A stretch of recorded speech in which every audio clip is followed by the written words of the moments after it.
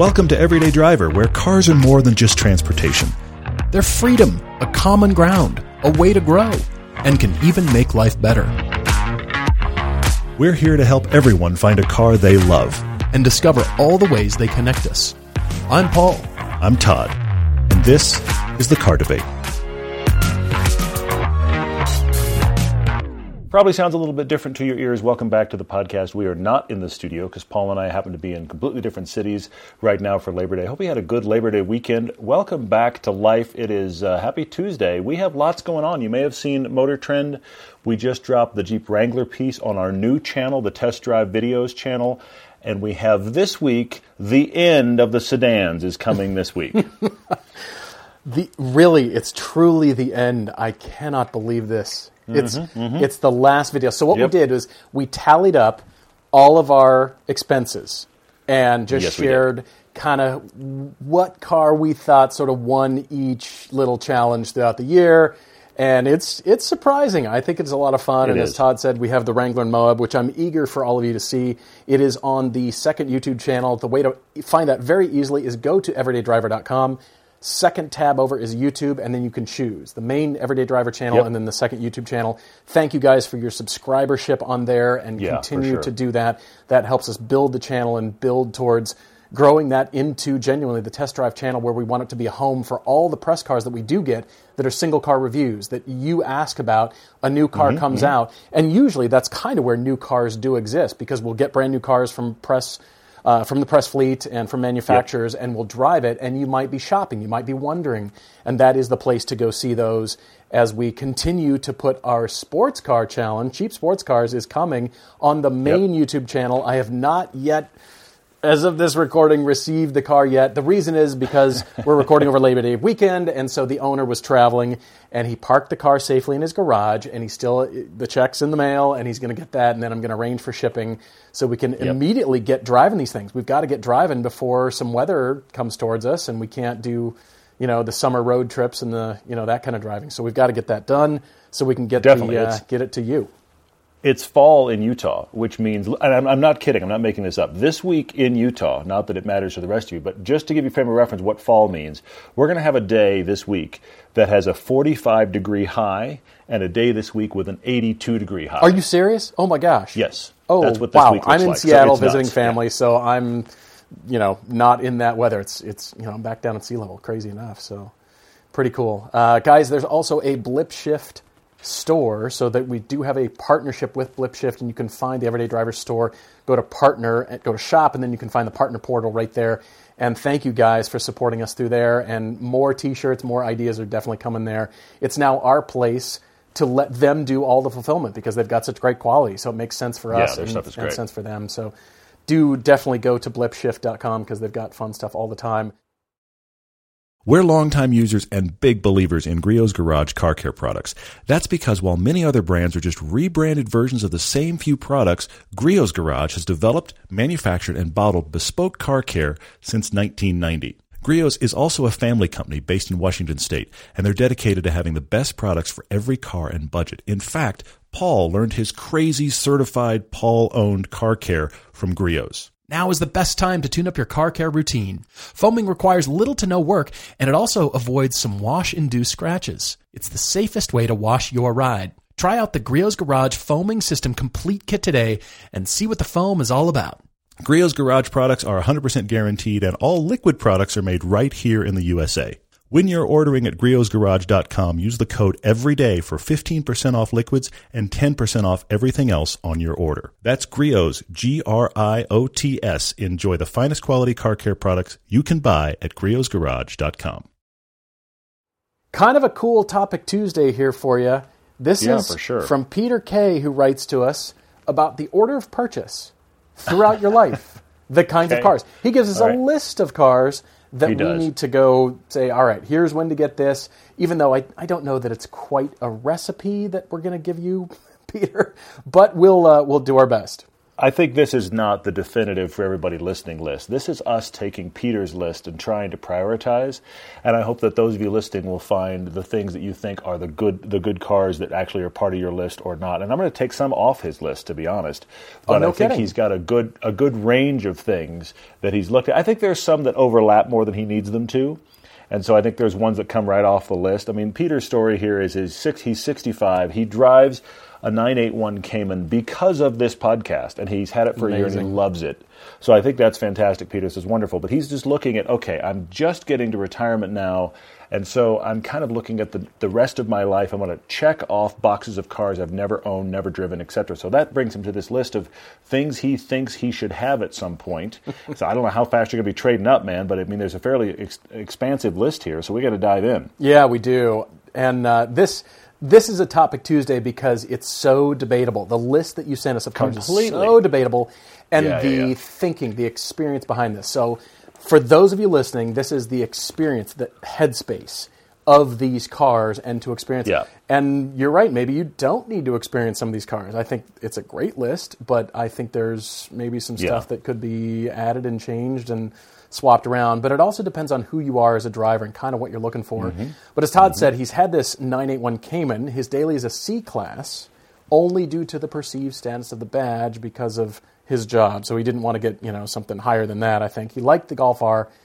And so the question is, starting off, this is a Venn diagram for, Peter, I don't think it's just older listeners. I think it's at any age of enthusiasm, that because people's incomes vary wildly from, I don't know, I don't have any idea if I'll ever be able to drive or afford blank in my life, versus other people trade cars out constantly and they're able to. And so it's really, I think, not just speaking to a young audience or an old audience. I think it's speaking to the enthusiasts in general to complete your bucket list, because you can do this throughout your life, which is such a great thing. And again, I'm going to bring up Paul Newman, who was kicking everybody's butt in his 70s on track. He was. And race cars are not known to be, have a nice ride. This takes a corner pretty nice and hangs on.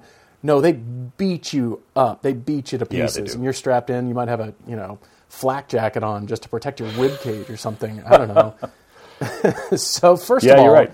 The list here, starting off with an air-cooled 911 of any year. Okay. Yeah. Moving to a water-cooled 911, so that would be 997 plus. It would actually be 996 plus, but he's listed that he wants a 997 and up, it looks like. Yeah, that would be a 996. So BMW 2002, BMW E30 M3, and Peter says he raced a spec E30, but he always wanted to know the difference between that and the M3 flavor.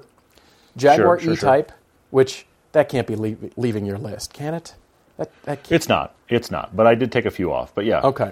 ND Miata. An Aston Martin, just generic Aston Martin. Also on the list is Mustang GT350 or Boss 302. A Corvette Z06, no year or generation indicated. And the last car on the list is a Caterham 7. By the way, I saw one in Park City the other day. It was just the aluminum, some red accents, and it just zipped by me, and I went, somebody's got a Caterham here. Why am I surprised? That's cool. Yeah, there's a Caterham. Holy moly, awesome. And I love that the cars come out late summer. The cars just come out. It's been perfect driving weather here. It's been fantastic, so I'm not too surprised.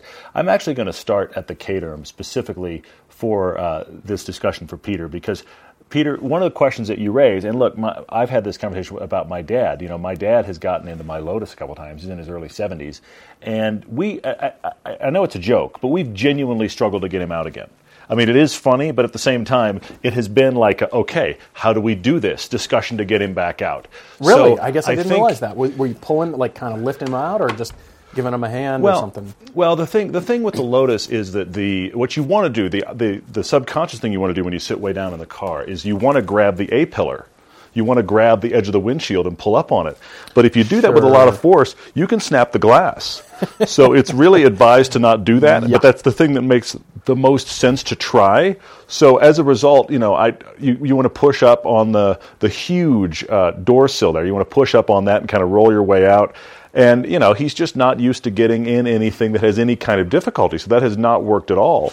So what I had to do was just kind of help him out and kind of give him an extra hand on it. And that's fine. It works out no problem. But my thinking here is you've mentioned the Caterham 7. And I think either a Caterham or an Elise sooner rather than later, because theoretically, as you get older, it may get harder, but also because I think you're going to know right away, Peter, if either of those cars work. You didn't mention the Elise. I mentioned the Elise because it and the Caterham are kind of in the same area. They're very hardcore. You can have them completely topless, which actually does make the Elise easier to get into. The Caterham is really narrow and very long. It's like almost like climbing in a sleeping bag. Whereas the Elise has got a small entrance hole. And so it's like climb through the small hole and now it's a little cave that has more space than you expect. They're both difficult. So I think you should get one of those sooner rather than later. And I think you'll know right away if you even like it and if you even want to have it anymore.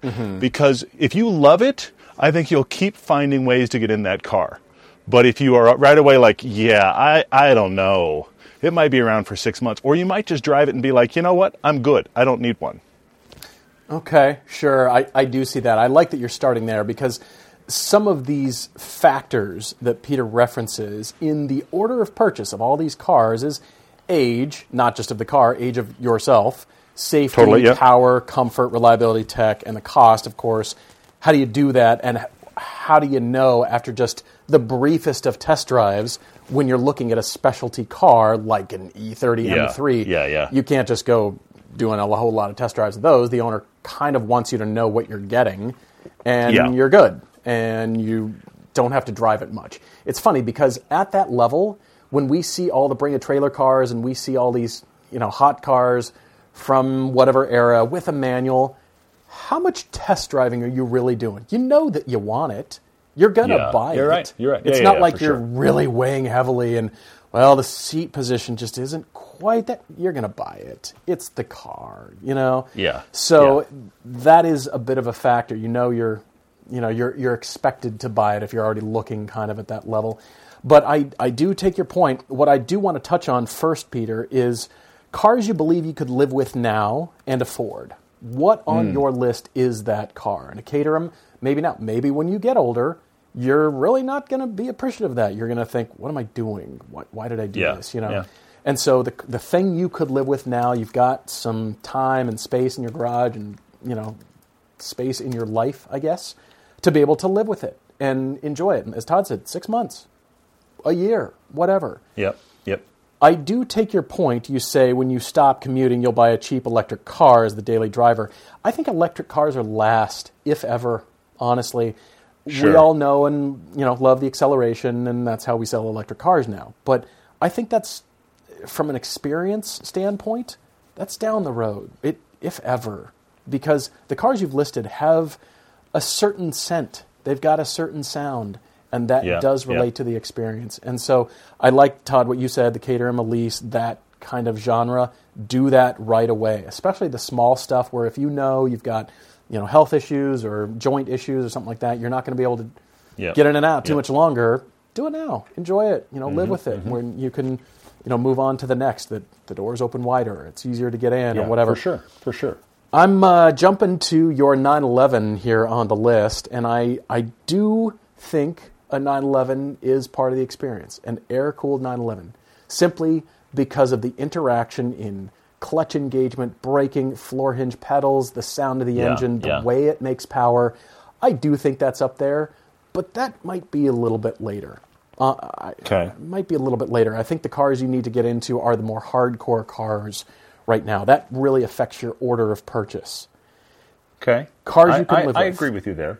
It's a hardcore thing. Like, I don't know how much longer I'm going to have this, but I've got it now. Cool. Totally. Well, I'll piggyback right off of that because you've segued right into my thought on these 911s, and that is air-cooled 911 is probably mid-pack as far as I'm concerned. But I would say if you get an air-cooled, again, it's a very unique driving experience, but buy one that is the bottom of the market. Don't buy one that's precious. Don't buy one as an investment. Buy one that's been driven, that has miles, that you can just drive for the experience. And then the water-cooled 911, I think, is the last car you buy because it's the easiest to get in and out of. It's going to be the cheapest to maintain. It's the most like a usable but go do daily driver stuff GT car. It's all of the above. And so it is, I think, the best one to have, like, okay, I'm going to wind up at a newish 911 and just be done. I think that is definitely the place to end up. Okay. So it's interesting because the air-cooled is kind of mid-pack, maybe early third, but mid-pack, and the water-cooled 911 I've got right at the end. Yeah, I like that. You're right. It's easy to live with later on. It's just runs easy to live with. I think the big power kinds of cars are second on your list. Maybe first, but the cars that are first are the ones that are just difficult.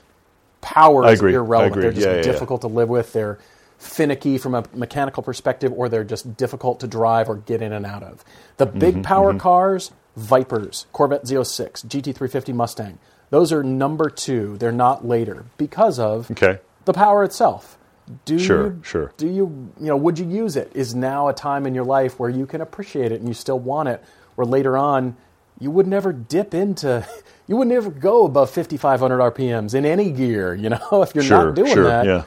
There's no reason to own those cars. You got to have an ability and a place where you can use that, hopefully, that you can, power shift from, red line into the next gear, and you can feel the torque. You can feel that engine.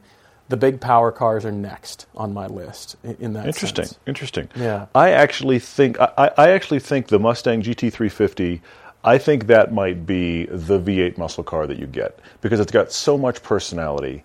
I think that could be the V8 muscle car on your list. And then I actually think in the case of the Corvette Z06, whether it's Z06 or not, I think the Corvette you need, Peter, is get yourself a C8.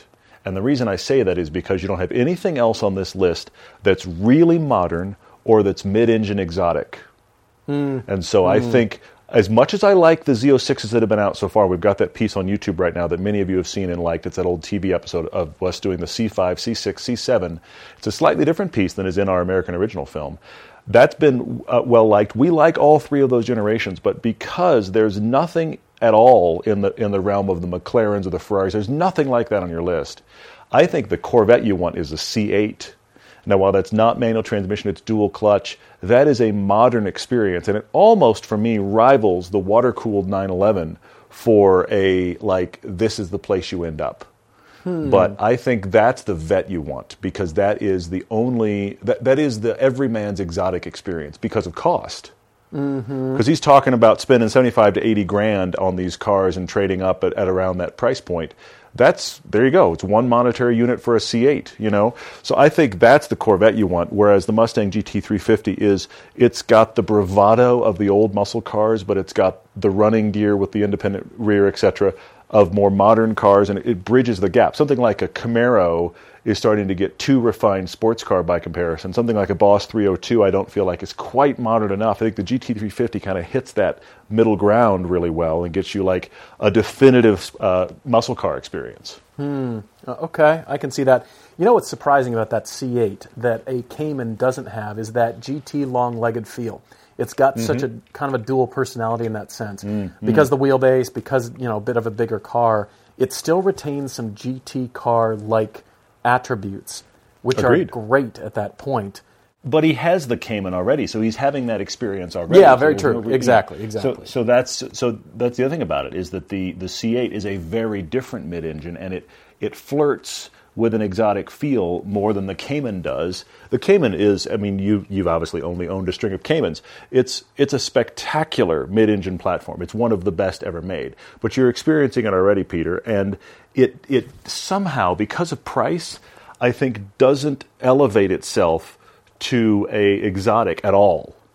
But it's spectacular to drive, and it rivals pretty much any exotic out there in driving quality, but not in perception and kind of feel, the event feel, if you will. So I think that's something that the C8 is accomplishing, which is really interesting, which actually leads me to some of the others on here that I think are trying to be event cars. I'm going to take one off real quick, and that is you've got both the BMW 2002 and the E30 M3. You don't need both those.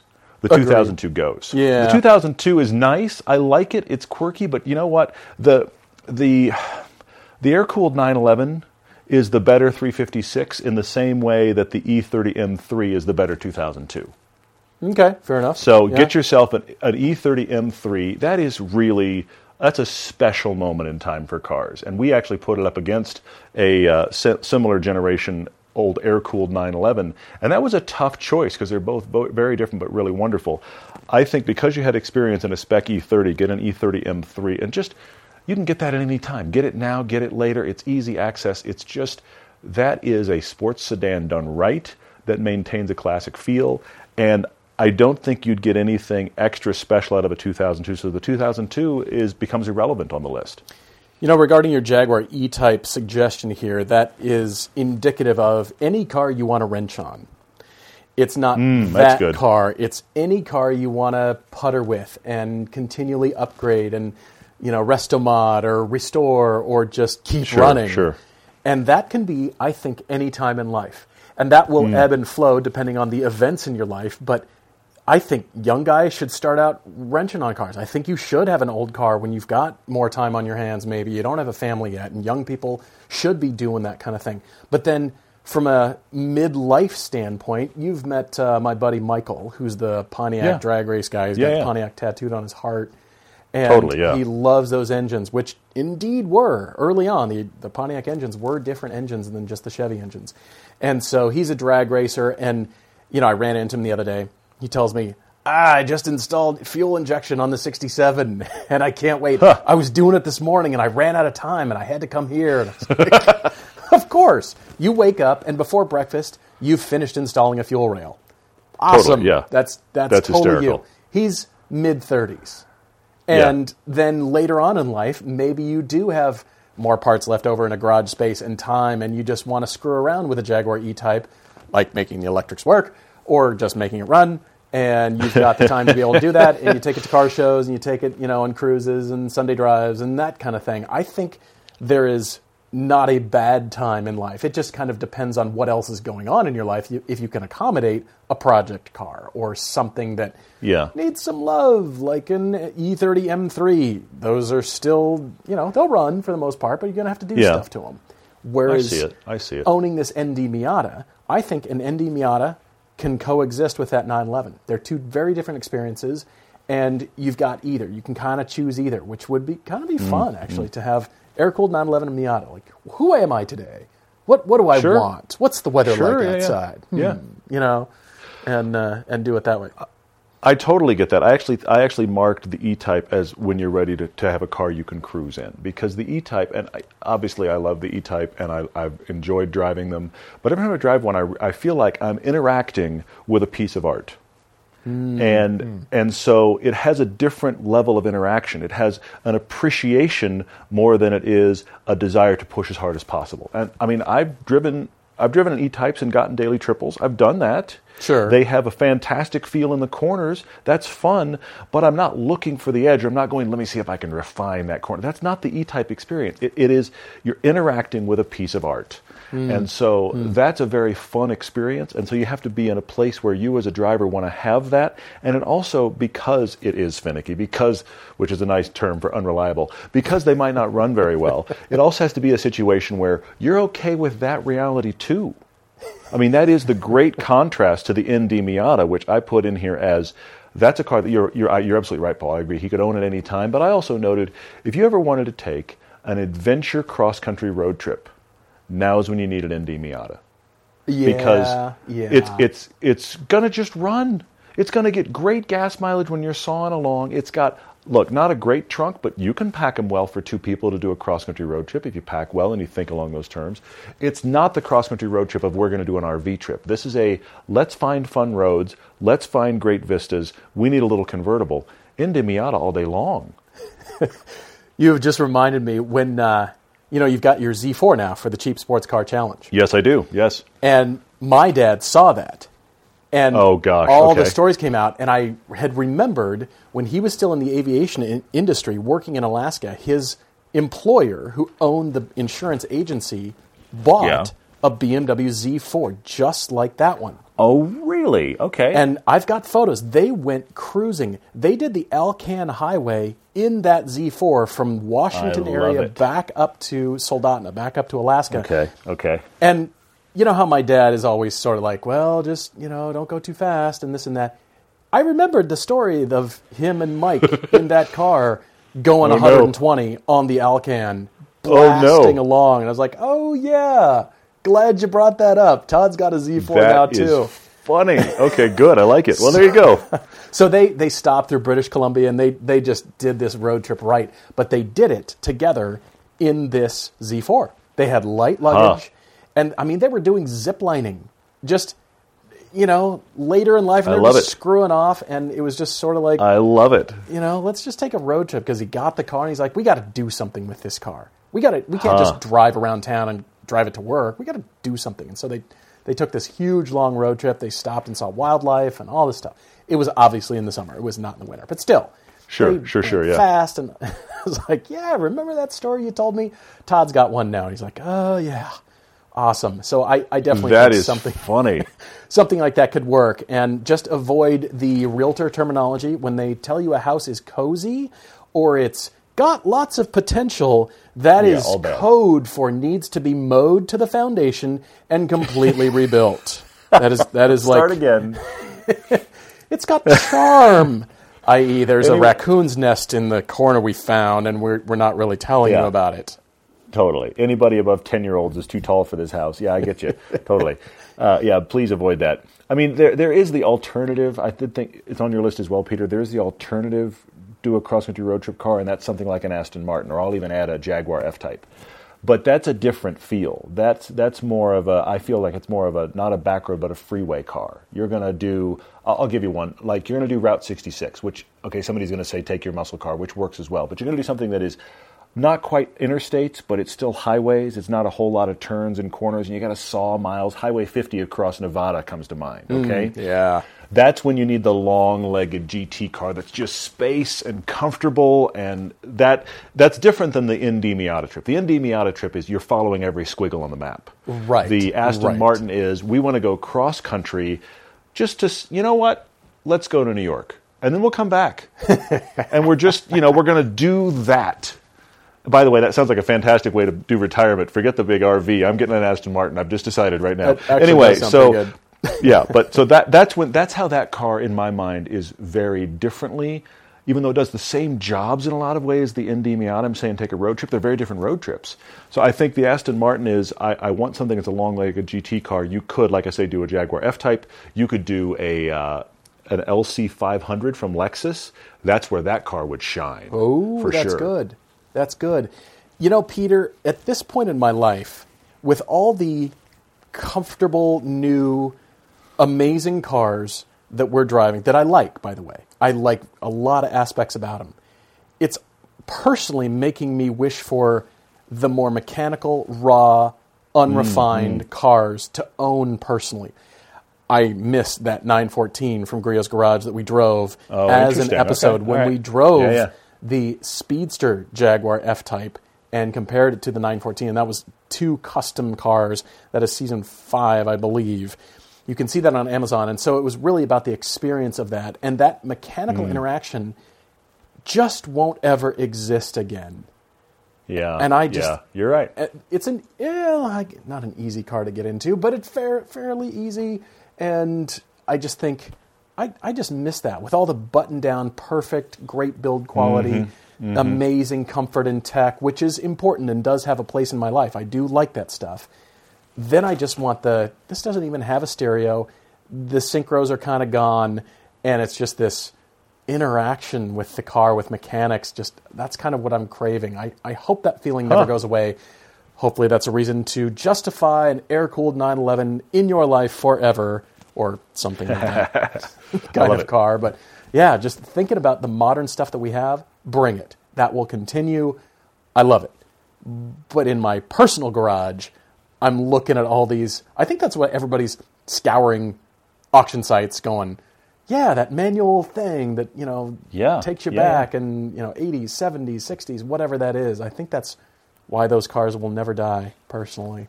So what's interesting here that Peter's list has very few really new cars. I mean, the ND Miata is by far the newest thing on here. The Mustang GT350 is kind of new, but that's as new as we get. I mean, I blew out his Corvette idea with the C8 and went very new, but that's by far the newest thing. Most of the stuff is older.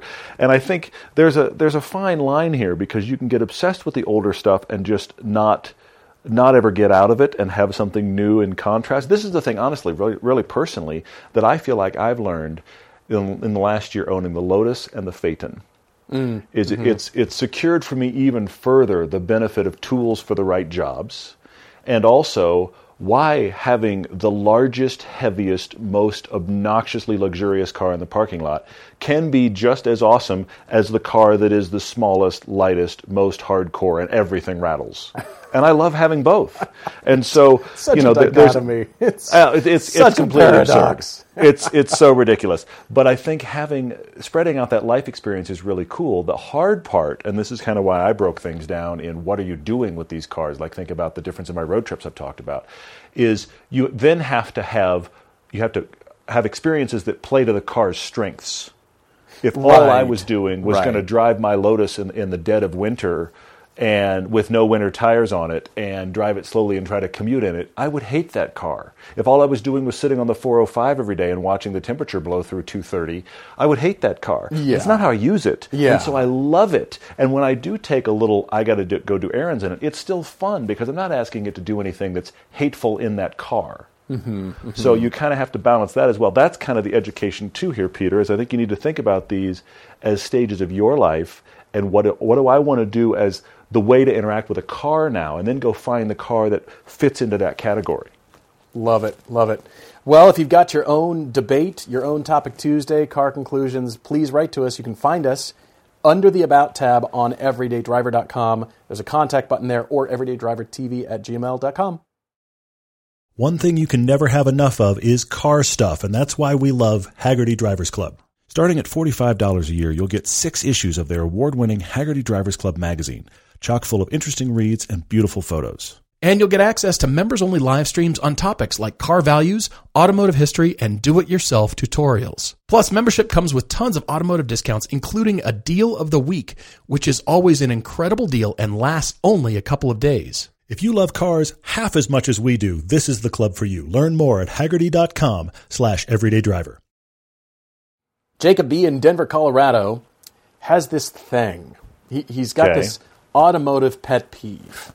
Yes, he does. He hates being able to lose his car in a parking lot. He gets so frustrated if he accidentally walks up to someone else's car when it looks a lot or exactly like his own, which happens a lot when he drives rental cars for work. So what he has done is make some changes in his life with currently 3 cars, if you can believe it.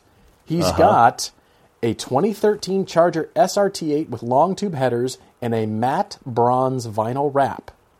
Okay. He also has a 1984 Chevy K5 Blazer, which is undergoing a engine swap, a 5.3-liter 4L60E engine swap. He says this is kind of far from being running again, but he still has it.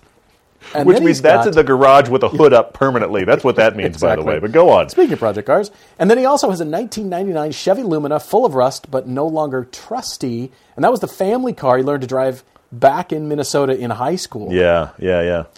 3 cars, 3 very different cars. And he sent us photos. Thank you for the photos. They are very unique looking, and there's no way you can miss those cars in the parking lot. So that's key. Yeah. In spite of the fact that he breaks down, pardon the pun, all of the issues with this Lumina and the fact that it's rusting to the ground at this point. And so while it was given to him for free, he knows, that's why he said it can no longer be trusted. He knows it's time for that to go. But at the same time, it's not a silver Camry from last week. He can't just walk by it in the parking lot. He knows exactly where his car is. And so I find it funny that even though many people would say, what is that car? I had a car in college that literally, the nickname for the car was the old abandoned car. Which one was that? It was one of my dad's old Caprices. Of course it was. Was it the burgundy with the door stuff? It was the one that was vaguely two-tone tan brown, and it didn't have hubcaps. And I literally, I'll go off onto the personal story. I had a girl I was trying to date, And we told her to meet us someplace. Oh, no. And she never showed up. And she mentioned later to me, like the next day, she was like, well, I got there and I wasn't sure if I was in the right place. And then I saw this old abandoned car. And then we realized she saw my car. So it was the old abandoned car. It was the old abandoned car from then on. So I get having a car that is so ridiculous you recognize it. But let's get you something that you recognize because, let's be honest, it's awesome. Well, Jacob had a 91 Firebird in high school, moved on to an 03 Durango for college, which then he traded for the Charger. But his parents had held on to the Lumina over the years and upgraded to a 2018 Mazda 3 that he helped him choose. Congratulations. The Lumina wasn't worth trading in or even selling, so Jacob took it for free and has been driving it in all its rusty, daily, dents and dings glory. Hysterical. Okay. So 3 cars, and yet Jacob writes to us for another car. The budget is $200 a month or less, or a $10,000 purchase limit. Front-wheel drive or all-wheel drive, manual will be the preference. It's got to be reliable. Who cares about gas mileage? Sedan, hatch, wagon. He's open to SUVs, something like that. But here he commutes 10 minutes to the park and ride for work, and he drives downtown to Denver for work maybe once a month. He's not worried about gas mileage. He also skis, so being able to navigate the mountains in the winter, probably up I-70, would be beneficial. Getting in and around Denver in the winter is a consideration, so that's why he's thinking front or all-wheel drive. But 3 cars. One's currently not running. The Lumina kind of runs. It's the old thing that he's still putting money into, I think, for making it run, which makes me think you've got 2 project cars. One of them isn't worth putting money into anymore. It just isn't. And I totally agree. I do think, though, that the situation with Jacob is he recognizes that there's no reason for the Lumina to stay. I think he recognizes it. Yeah. I don't think he knows entirely how to get rid of it yet, because it's not like anybody's going to come buy it. But I think he knows it can go. So that's some ideas for you, Jacob. I do. Exactly. I'm telling you, YouTube fiery death video. Exactly. They involve fire. It's going to be awesome. Fire in the winter would be an even better visual, just so you know. Just do it fire in the winter. It's going to be perfect. Yeah, fire with snow in the background. It's going to be awesome. But so the Lumina can definitely go. The Blazer clearly is staying. But, here's the other thing, though, is the SRT8 is staying as well. So that takes away the need for a big muscle-feeling car. And I think the absolute solve here for Jacob is a hot hatch. And I've got 2 to recommend. Do you? All right. Because he says on the Lumina the rear spring perch is rusted through and dropped the body on the rear wheels while driving. Yeah, it's time to be done, man. It really is. Let's move on. It, but then the rusty brake lines failed while he was driving in the mountains. Awesome. Failed while driving in the mountains. You know what that is? That's a plot point from either Knight Rider or Dukes of Hazzard. You don't actually hear about that in reality. Nobody's brakes randomly fail on a mountain road. Only in those TV shows. But or they have Jacob's to be driving life. a 99 Lumina for it to be believable. Of course they do. It can't just be any car. And, of course your brakes failed. See what you're driving? Now, sorry, I'm off on a rant, but do you know there was actually a Dukes of Hazzard episode where they stop an 18-wheeler with a 1969 Charger with drum brakes? Oh, of course they do. On a hill. Because, they do. The General Lee can do it. The General's got it. Yeah, anyway, onward. All right, so I am looking at some options here. Jacob says if purchasing used, $10,000 or less, cheaper is better. He's looked at late 2000s Civics, Honda Fits, the Toyota Matrix all-wheel drive, but he's always wanted one of the GM V8 sedans, and that super trio of the Impala SS, Grand Prix, GXP, or LaCrosse. He says those are around his budget. Between boring base model new cars or older beige and silver Civics with steel wheels, he's having trouble finding anything in the price range that really makes him excited to get it. So, what do we think on a fun, reliable, winter usable daily? This is interesting. Not because you just are getting one car. It's because you already have 3. Yeah, and don't get another GM-based front-wheel drive sedan product. Don't do that, Jacob. Let's move on from that. Plus, you have a good rear-wheel drive big boy in your Charger. So the other thing I noted in here is you said you've driven manual a couple of times. You'd like to have something that allows you to get better at it. So I went manual, hot hatch, less than $10,000, and I even thought about the fact that you want a car you don't lose in a parking lot. Yeah. I've got 3 instantly for you. Okay. Fiat 500 Abarth. Okay. Fiat 500 Abarth in black or white. look, that is the least noticeable car of the three I'm going to mention. But it still is going to stand out. And that exhaust note stands out everywhere. I realize that now you're in the car. But come on, you can find that car in a parking lot. Plus, it's just fun. And they're cheap. So Fiat 500 Abarth, it's the exact opposite of anything you've owned or anything you currently have. And you can learn manual. But also, Mini Cooper's on this list. Oh. Get it in a color. Get a Mini Cooper in a color. That car stands out by its nature and its stature. It just does stand out. Get one in a halfway decent color. Maybe you find one where somebody's got, or you can find them after the fact. You've got the Union Jacks on the mirrors or in the lights or something. You can make that car even more yours. Right. So Mini Cooper works. But the last one, nobody's going to be surprised, but come on. Get a Fiesta ST in either that amazing orange or that fantastic green. You'll be able to see that from space. And honestly, there it is. Exactly. Honestly, that because that is a small little, economy hatchback turned awesome. The manual transmission is easy to use. It is on all three of these, but it's easy to use. You can just fold the rear seats down, put your skis in the long way, and go down I-70. Put winter tires on it and have a day. Have a ski day. Everything about that would be awesome in the snow. Yeah, and I've driven a Mini Cooper in the snow. It'd be great. The 500 Abarth would be fine. All of these will be perfectly fine in the snow. The great thing about all three of these is they're not heavy, and they've got a lot of personality behind the wheel, and it will teach you to be really good with manual transmission. So one of those three hatchbacks in a color with manual transmission, you'll learn manual instantly, put good winter tires on it. Enjoy, because it's totally different new experience, and you'll love it. Okay, and this is predicated on the assumption that the Lumina is going, right? Oh, well, the Lumina is not worth literally the metal that's left in it. So I think it has to go. And you can't. Okay. That's why he can't go get another front-wheel drive GM product. You've done it. You've literally rusted one to the ground. Let's move on. Okay, I like those. I did have a different direction for you to consider here, Jacob, because I'm assuming the Lumina is going, and I'm also suggesting the Charger is going. You've got a few. Look at you. You've got a few years left on some loans, so it's not quite paid off yet. But I think now's the time when you can still get some money back out of it. And you've already got a project car. Okay. Keep the Blazer. That's cool. That will be eternally cool. Whatever you do to it will be awesome. And that could eventually become the ski truck. But that's not what I'm thinking right now. So the Blazer stays, and then I want you to focus on pooling more cash. I'm trying to get you more cash is the whole point. I'm trying to sell stuff to get more cash. Paul's looking for cash. I know you're shocked that Paul's looking for cash, So we're selling the Charger and the Lumina. So you have the project car, K5 Blazer, and then you have one good, reliable, awesome car. Okay. Before I thought of this, I thought, all right, Hyundai Veloster has a $199 per month payment right now, 2.9% APR.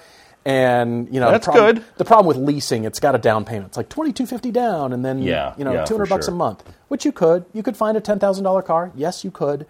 But if we had more cash, you mentioned earlier in your email that you've thought about small Mazdas, and you really wish you could afford the new Mazda 3 Turbo coming. Yeah. If we had more cash pooled, I'm taking that $10,000 and adding whatever you can get for the Charger, whatever you can sell it for, the delta of course, what you owe. Could we get to 15? Could we get to 20? Could we stretch? I don't know. Interesting. Okay, all right. Because, again, if you get any of these, like the Chevy SS, you turn that into the Holden version, you wrap that. Also unique, but you've got the Charger still. I don't see the point. Yeah. I like the car, but I think you should get rid of the Charger, to be honest. Because let's say you could bump up to the slightly used Veloster N. I know the DCT is coming, but let's say $25 for the Veloster N. Let's talk monthly payment. Let's not talk final price. That's what you're supposed to do. Welcome to car dealerships. Well done, That's what you're supposed to do. You're supposed to settle on a final price, and then you figure out the budget. Here I'm telling you to do the exact wrong opposite, and that is... what car dealers love you, Paul. Because I want you to be in something awesome. But then I threw all those out, and my answer for you... This is going to be hard to find is the problem. A perfectly stock Mitsubishi Evo 10 GSR. Look at you. Okay. Yeah. How can we get one of those in your life that, again, is perfectly stock? This is hard. I don't know. I don't have an answer. Could they be You almost 18, 15, 22? Yeah. I'm trying to pull the cash to get you into I see that it. perfectly stock. Somebody's just driven it, enjoyed it, maybe tracked it 1 or 2 times, all-wheel drive, yeah. turbocharged. I think it will run properly maintained and taken care of. I think it will be fine. Great for Denver, great for weather. Awesome. I see it. Yeah. And Now, you just don't see a ton of them, so I see you that don't. as well. Yeah. They're very unique. You will find that in the parking lot. You might have to wrap it, and but if you see a green winged thing in the parking lot, you're like, "There's my car." You're not going to lose that thing. But the GSR is only manual. If you want something resembling an automatic, it's the dual clutch. So in the MR, but I would having had the dual clutch in that, get the manual for sure. Yeah. Yes. But my wild card, this is a super extra duper wild card, is an early 2000s BMW M Coupe. Interesting. Ski car. It's still wrenchable by you, which you're going to still want to do stuff to it and just keep it loved. But overall more reliable than other things of that era, I think. Rear-wheel drive, manual transmission makes it very much of a wild card because winter tires. You wouldn't even have to wrap this thing. You see an M Coupe in the parking lot? Yep. You're right. There she is. That's mine. That's probably those are probably 2 or 3 times his budget, but I do love it. It is great. I suppose. That's why it's a wild card. There's all kinds of issues. There's problems with that suggestion. I know. Yeah. So I pull back to this Mitsubishi Evo 10, but that's also hard. But I think you'd really enjoy it because it is such the opposite. It feels like a small hatchback. The turbo hits and you're cackling as you turn plaid going wherever you're going, and it's fast. It's this is the strange podcast where I didn't bring up an Evo and you did. That's quite interesting. Many times you suggest 911s and I don't. So you're right. I'm just trying to balance the world. We trade personalities. It's quite interesting. I like that. That's good. All right, good. Well, thank you both for writing into us. Please let us know with your car conclusions what you guys end up getting, and I know the audience is curious too. So let us know. We're headed into questions. There's a lot of really great ones. I want to run through a few in the time we have left. I'll start with Hal Bullock, who says, if a car reviewer roasts the tires on a press car, who pays to replace them? Hal, believe it or not, that press car, and I'm not saying this is right. I'm just saying this is how the business is run. That press car, if you have a habit of breaking press cars, you'll stop getting press cars. But just about everybody we can think of that's been an automotive journalist has damaged a press car. I'm not talking tires now. I'm talking damage. And they keep getting press cars. We had a small pickup here in Park City, and I was slowly backing out of a parking space, and a brand new teenage driver, she came around the corner and she clipped the back bumper. She scraped up the entire side of her car and put a dent in the back bumper of this pickup. And I felt horrible. Yeah. Granted, her whole car, literally all 4 panels on the side of her car were going to have to be replaced. But we didn't pay for that. The press car folks paid for that. We had to tell them all the info. We've known of people that have balled up press cars, and the press fleet takes care of it. Now, again, if you make it a pattern, it's a problem. So if you roast the tires, those are going to be replaced by the press fleet. The problem is, if you damage a car or you just need new tires, and that car is in demand, there's somebody waiting behind you as another journalist, and if they have to take it out of rotation, now that journalist got bumped. It's happened to us before. We lost a car because of something getting damaged. Right. And so a lot of times, the press fleets will push that as far as they can, and the example I can think of is when we first had a Corvette Z06 for TV, we picked it up in San Francisco area, and it had almost bald tires on it. And I proceeded to drive it through the rain, and then we did PCH with it, and the tires were already gone. So I would have loved it if they'd replaced those tires, but I'm sure it was in rotation back-to-back, and they didn't have a chance. Yeah, people know who takes care of press cars and who doesn't. Yeah, they do. They do. And that definitely affects the relationship. Bradley J. 1983 asks a gearing question on Instagram. Do taller gears ruin the manual transmission experience? He's heard that and read that Cayman and Boxster have really tall gears. This can detract from the manual transmission joy. What is our experience? Yes, we've read the same thing, especially the Cayman GT4 981 generation. We've heard about third gear, certainly, and there's a fix for third gear. It makes it a little bit shorter. And you're referring to just the manual transmission joy of constantly shifting, which definitely is. But especially for the Cayman, you've got to think about how those cars are going to be used and what Porsche is intending, and that is some track use. Whether it's hardcore racing or just general track days, most tracks are third and fourth tracks, meaning you won't ever really get out of third or fourth. You can do most tracks in third and fourth gear. Even straightaways, if you're in fifth, you're almost running out of straightaway by the time you go to fifth, nail the throttle, and then you've got to be hard on the brakes, back down to third, go through your corner. So maybe you can redline it for a touch at the top of fourth and then hit the brakes. It kind of depends on your speed, how you're driving. But I think, and it's my belief, that Porsche takes this into consideration when choosing gearing. Instead of just making it all really short so you're constantly shifting. You don't want that on track. There's many tracks that don't have any place for second gear. Maybe the bus stop at Spa. And that's just okay. Short, autocross, that kind of thing. So it's kind of depends on how the car manufacturers perceive their cars to be used, and that really influences gear selection. Because I'll bet you there's a test driver who probably said, you know what, the third gear needs to be a little bit taller, a little bit longer, so you're not shifting as much on track, even though you want to some, but you're not just constantly rowing. Whereas a Miata, you're on a canyon road, and you just want to up and down, through the gears, back and forth. You do. Yeah.